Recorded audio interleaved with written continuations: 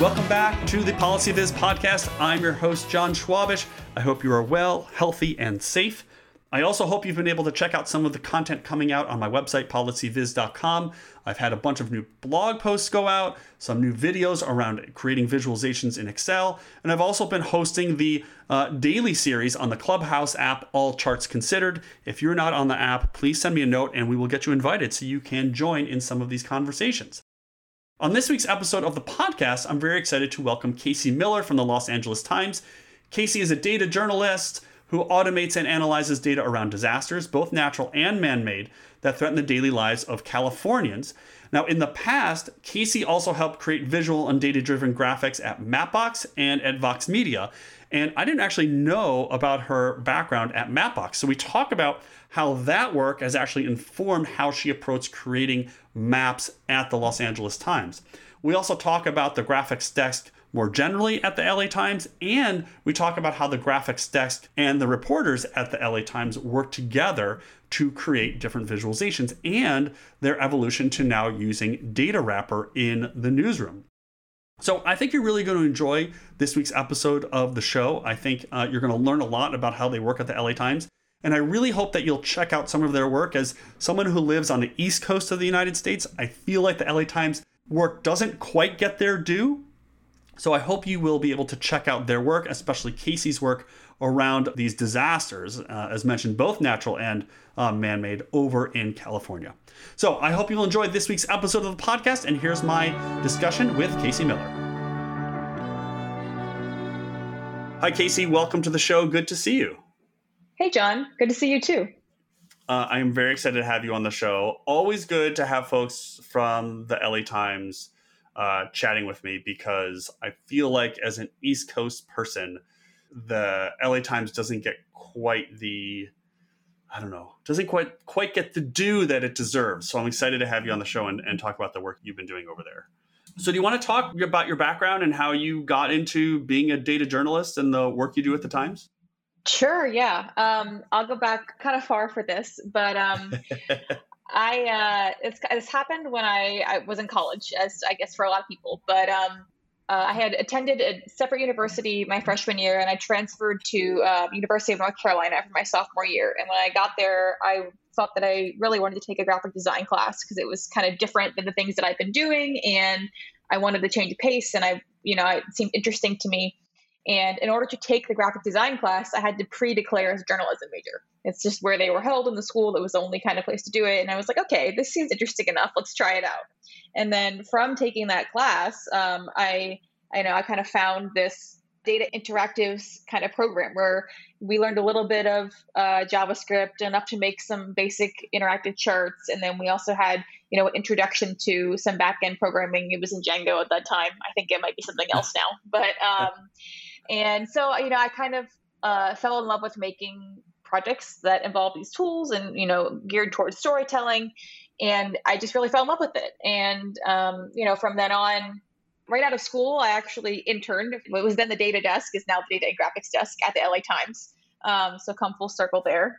And I worked at Vox for a couple years, doing a variety of things, including newsroom tools and also storytelling projects. And then worked at Mapbox for a brief stint, got really well versed in those tools that I still use today. And I've been at the LA Times for a little over 2 years, mostly working on natural disasters kinds of related things. So I maintain our live wildfires map. And, that incorporates a bunch of live fire feeds for hotspots and perimeters and things like that, as well as evacuation zones. And then I also kind of rehabbed our QuakeBot, originally built by Ken Schwenke, and added some shake maps to that, which was a fun ad that I think everyone has enjoyed. It's kind of fun to see. We had an earthquake here earlier this week, I think. And it was kind of, fun to look at the map after and see, all these people felt this shaking. So That's always neat. So that's interesting. So you interned at the LA Times. So you were living in LA, interning there, and then went to Vox and did these other things and then have come back. Wow. Yeah. So I went to school in North Carolina. I was out in LA for the summer interning. Then I was back on the East Coast, ping-ponged a little bit between New York and DC. Right. then made it back. When I joined Mapbox, I was in the Bay and then came back down here for LA Times. So Wow. jumped around Wow. quite a bit. Yeah. So I asked you a while ago to do a video for the One Chart at a Time series on choropleth maps. I guess we could talk about maps a little bit, but I don't think I knew your background with Mapbox. And so I'm curious about taking the skills and the background of working at Mapbox and now working in a newsroom where you're creating maps for a general readership. So I don't really know what my exact question is. I guess it's really, how do you think about blending those two, or taking the work that you did at Mapbox and now focusing on that communication side of things? Yeah, well, it's kind of funny. I actually joke sometimes that I use Mapbox more at the LA Times than I did when I worked at Mapbox. I joined a team there. I worked with, originally it was a very small team. It was a narratives based team. It was going to be storytelling based. And I worked very closely with Lo Beneshu, if you know them. Mhm. And that was really cool until it got dissolved and we became part of the marketing team. And Mm. then it was more so building like demonstrations for people. I did get used to the tools, and it just like the outcome of what I was trying to do with them wasn't quite aligned with what I wanted. Right. Like it just wasn't the type of storytelling that I really find engaging. It was more, let me prove how these tools are great, which enabled me but now to take those kind of tools and skills that I learned and use it in my work, which has been really nice. Like, I mean, Right. it was we at the LA Times, when I joined, they had previously been using Carto, which had been retired, and then had a smattering of other kind of maps and maps frameworks that folks had used for different projects, but there wasn't a go-to solution. So print maps were done one way, and they still are done a different way, but locator maps were one thing. It kind of depended on who was building the map, what they were comfortable with, but it was also challenging because we didn't really have like a single source, and we also basically didn't pay for a lot for any of these sources. We had like very ad hoc Yeah. plans for the different things, and so we've kind of made a transition to Mapbox for our team on the editorial side and on the business side. Like I think the business side, but the people who like maintain the CMS at the paper, we use Mapbox in there now as well. So we have like a much larger plan, and we're all kind of centered on that and streamlined through there. So it was a no-brainer for me when I was building the fire map that it was going to be Mapbox. It's a great tool for easily being able to implement scalability and a number of layers, and it's going to work all the time, and they have really good support too. Right. So why don't we talk about the wildfire map for two reasons? So the one reason is, anything you want to talk about with the technical parts of the map, or just the process of building the map and clearly updating the map.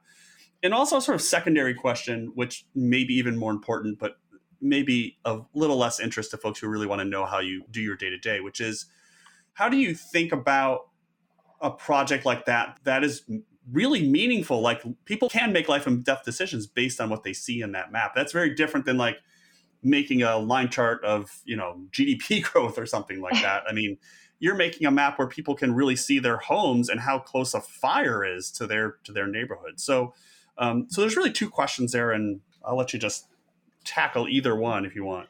Yeah. So mostly myself and Ben Welsh, and then a couple of other folks at the paper, talked a lot about the various data sources that we found for the different layers that we have on the map. And the different layers predominantly are hotspots, whether it be individual hotspots or aggregated hotspots, fire perimeters. We do have an air quality layer, which is kind of interesting to see.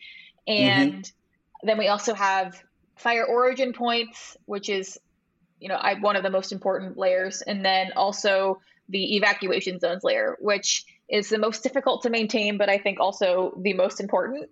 And that was a newer ad. I had started to add it at the end of 2019, but it got a lot farther, more developed this past year. So, I think part of it is challenging. It's reading out and then also deciding which sources we wanted to use. So for hotspots, for example, there are, 5 or 6 different sources, and the two that we picked, one is the fastest one and one is the most human verified one. And it's a combination of those things.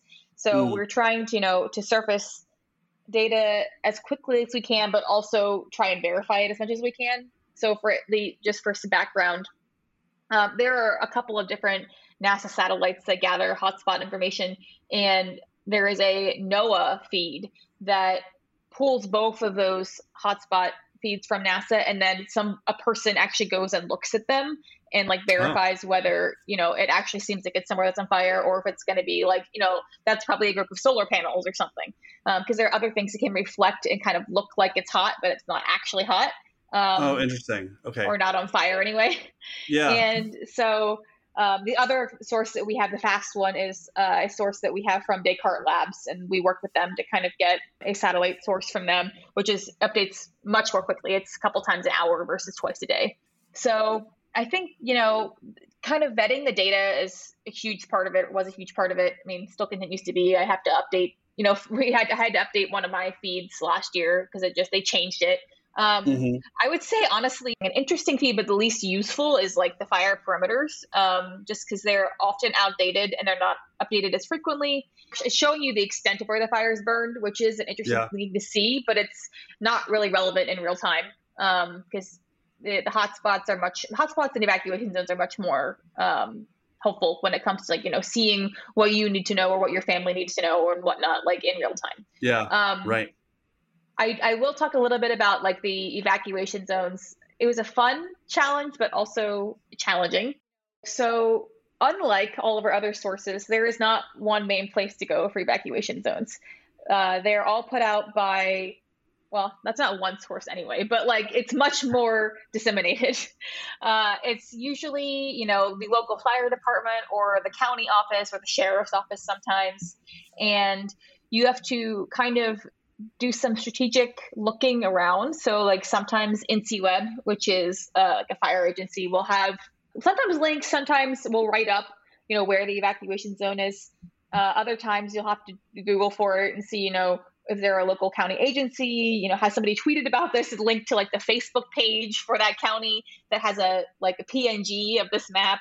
And then Mm. you have to figure out how you're going to extract it. And, that's sometimes easy if they're using like an ArcGIS map, and you can go in and you can find the layer and you can go to the server and you can query the server and pull down that GeoJSON, which is ideal.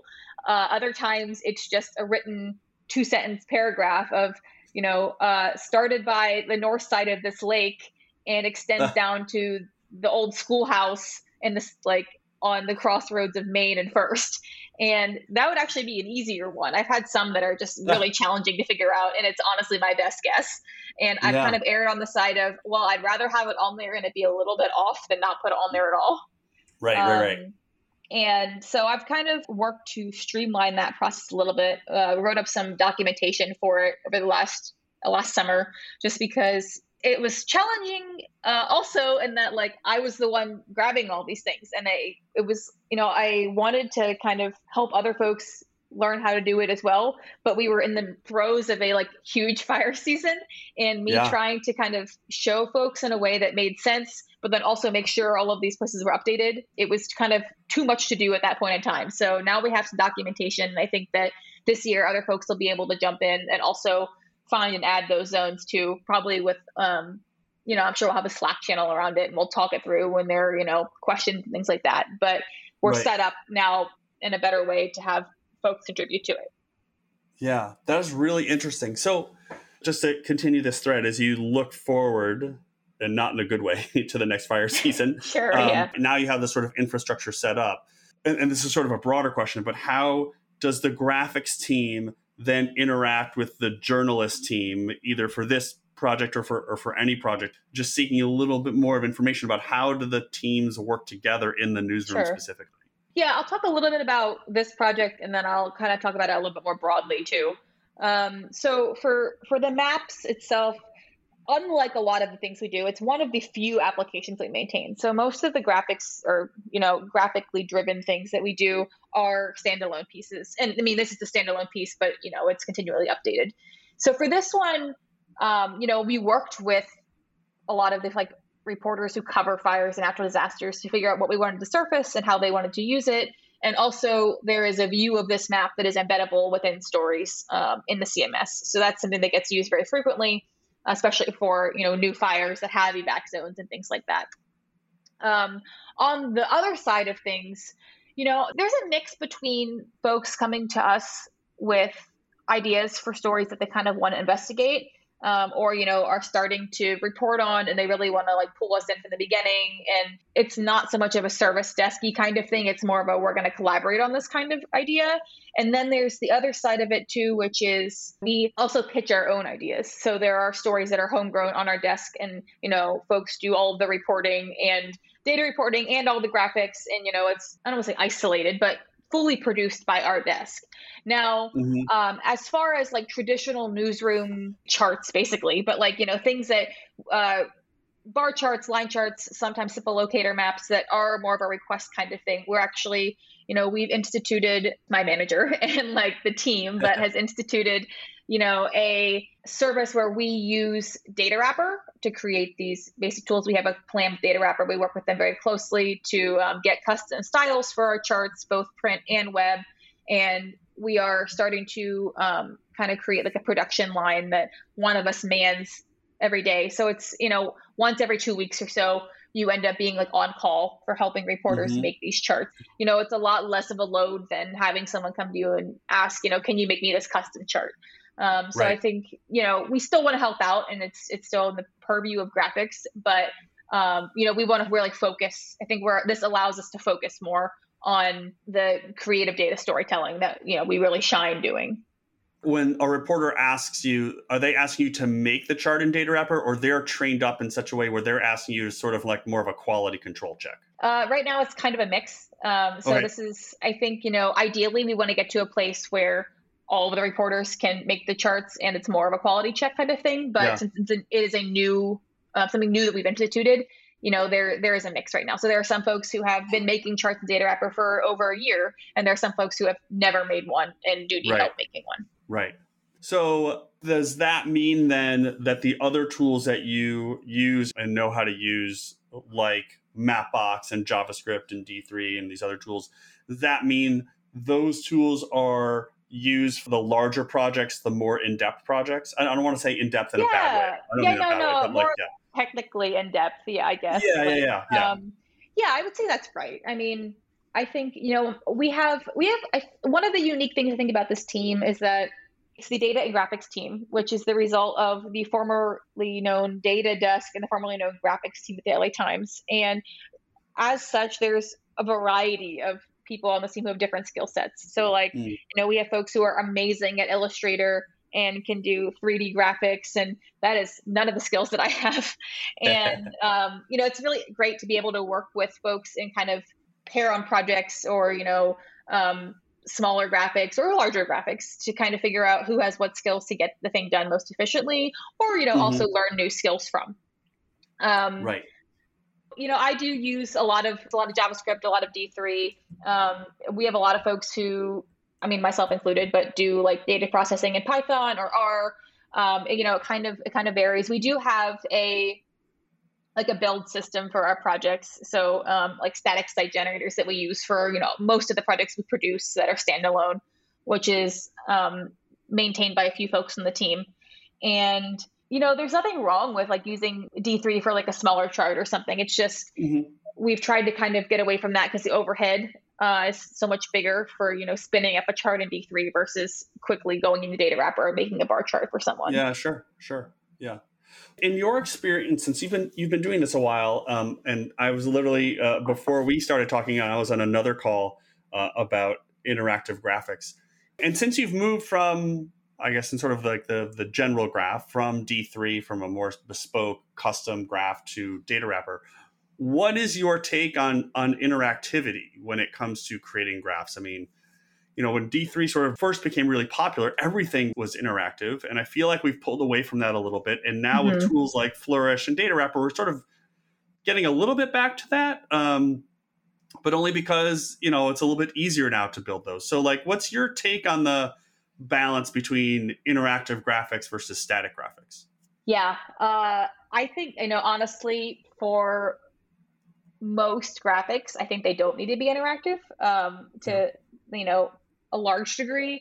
I do think that, if you really need to be able to surface granular information, there's a difference also between like having tooltips for something and then, or like, and like animating bars. Like, I think, it's really a scale of, how much do you need to show? And I think that having the ability to drill down and show more information is definitely useful. But I don't know if I think that like, I'm going to I'll use the animating bars again, but like, the scaling out the bars, unless you're trying to show change, Hmm. is useful. So I think, like a lot of times you just need that bar chart or that line chart.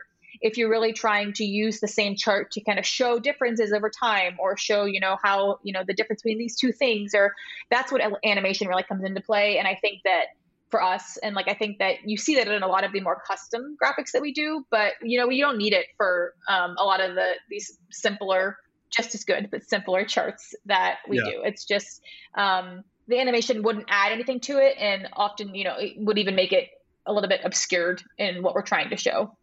Right. And then how do you think about that interaction of the interactivity or the animation with what I presume is a large share of your readers who are going through your content on mobile Yeah. devices? Yeah. It's kind of funny because I've kind of always thought about mobile first, and I don't say that as like I'm better or anything. It's just when I graduated from school, that was the thing. Mobile first Yeah. was like the thing that was drilled into use, and I Right. use my phone all the time, and I know that Yeah.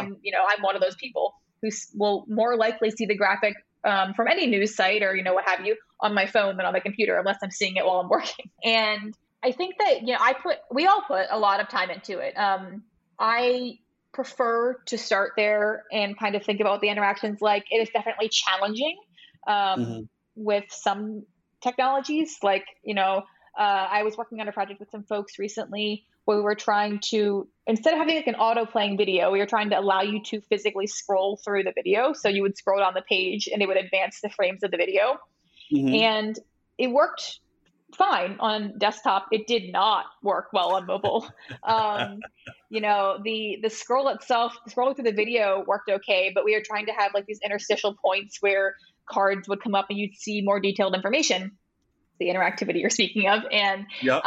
the way that mobile registers the scroll is totally different than the way the desktop registers the scroll. And you don't get every frame, you get when you started and like when you ended, and you just skips these spans of time. That's how we were keying these things to like these locations, and it just like totally flopped. And it, we were on deadline for this thing, and so we kind of retooled how we wanted it to work and tabled that. We're like, okay, we learned a lot from that. We'll come back to it. I think it's a cool idea, not for this project. Oh, interesting. So in that case, it really was, and primarily because of it sounds like because of the deadline, it's like, we're not going to put this out because Yeah, it's not going to work on mobile. Yeah, that's interesting. yeah. We switched to, this is a project we did recently on Pico Boulevard. So it's Mm. we featured a number of different places, businesses. So some restaurants, some more traditional businesses along Pico Boulevard in Los Angeles, and showing how they've changed over the year of the pandemic. And wrote, some of the reporters wrote little anecdotes to go with that and pulled quotes from the business owners. And we had one of the videographers actually like drive down all of Pico. So like from the Hmm. coast down to downtown. And we did use that video, but we ended up like, cutting like pieces of it to show where the locations were.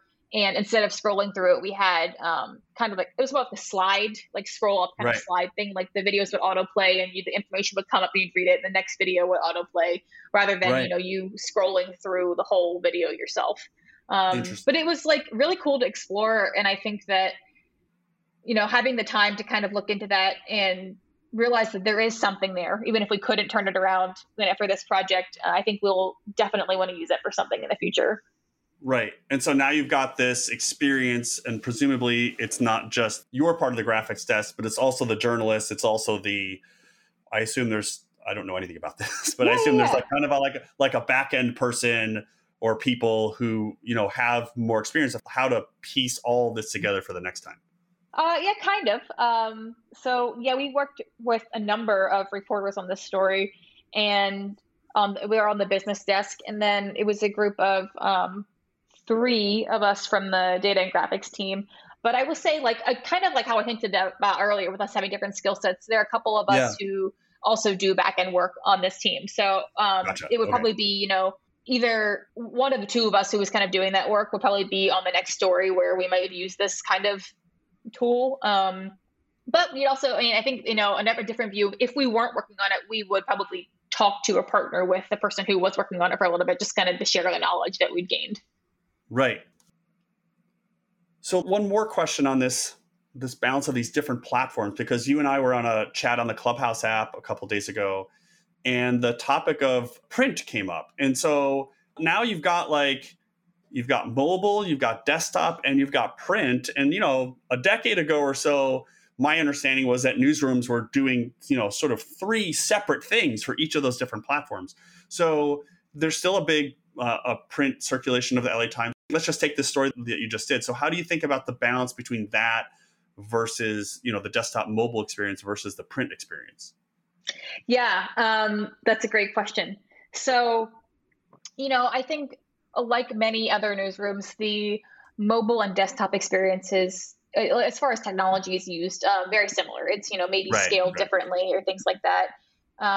But for print, it can be different. So like I mentioned, we have Data Wrapper for a lot of the print charts we do, and that works for maps as well, for simple maps.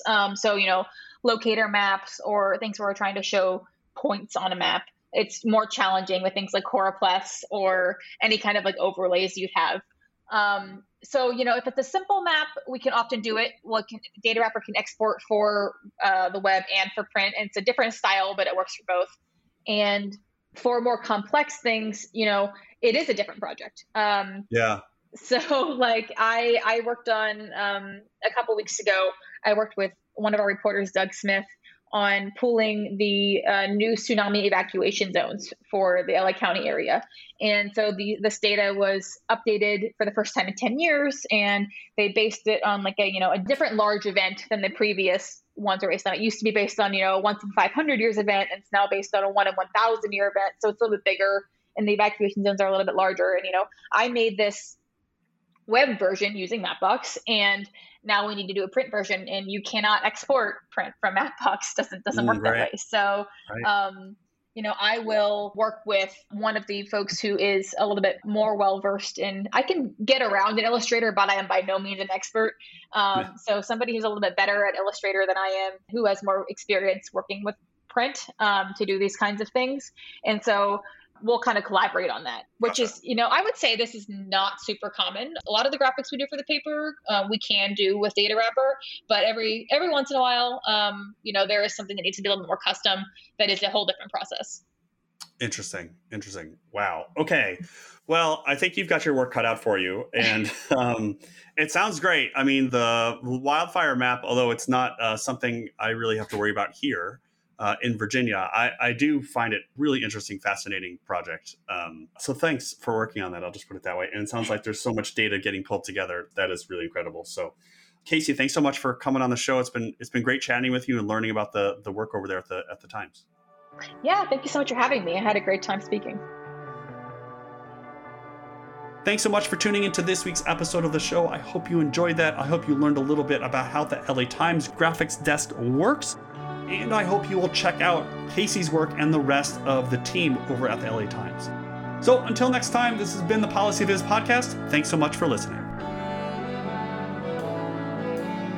A number of people help bring you the Policy Viz podcast. Music is provided by the NRIs, audio editing is provided by Ken Skaggs, and each episode is transcribed by Jenny Transcription Services.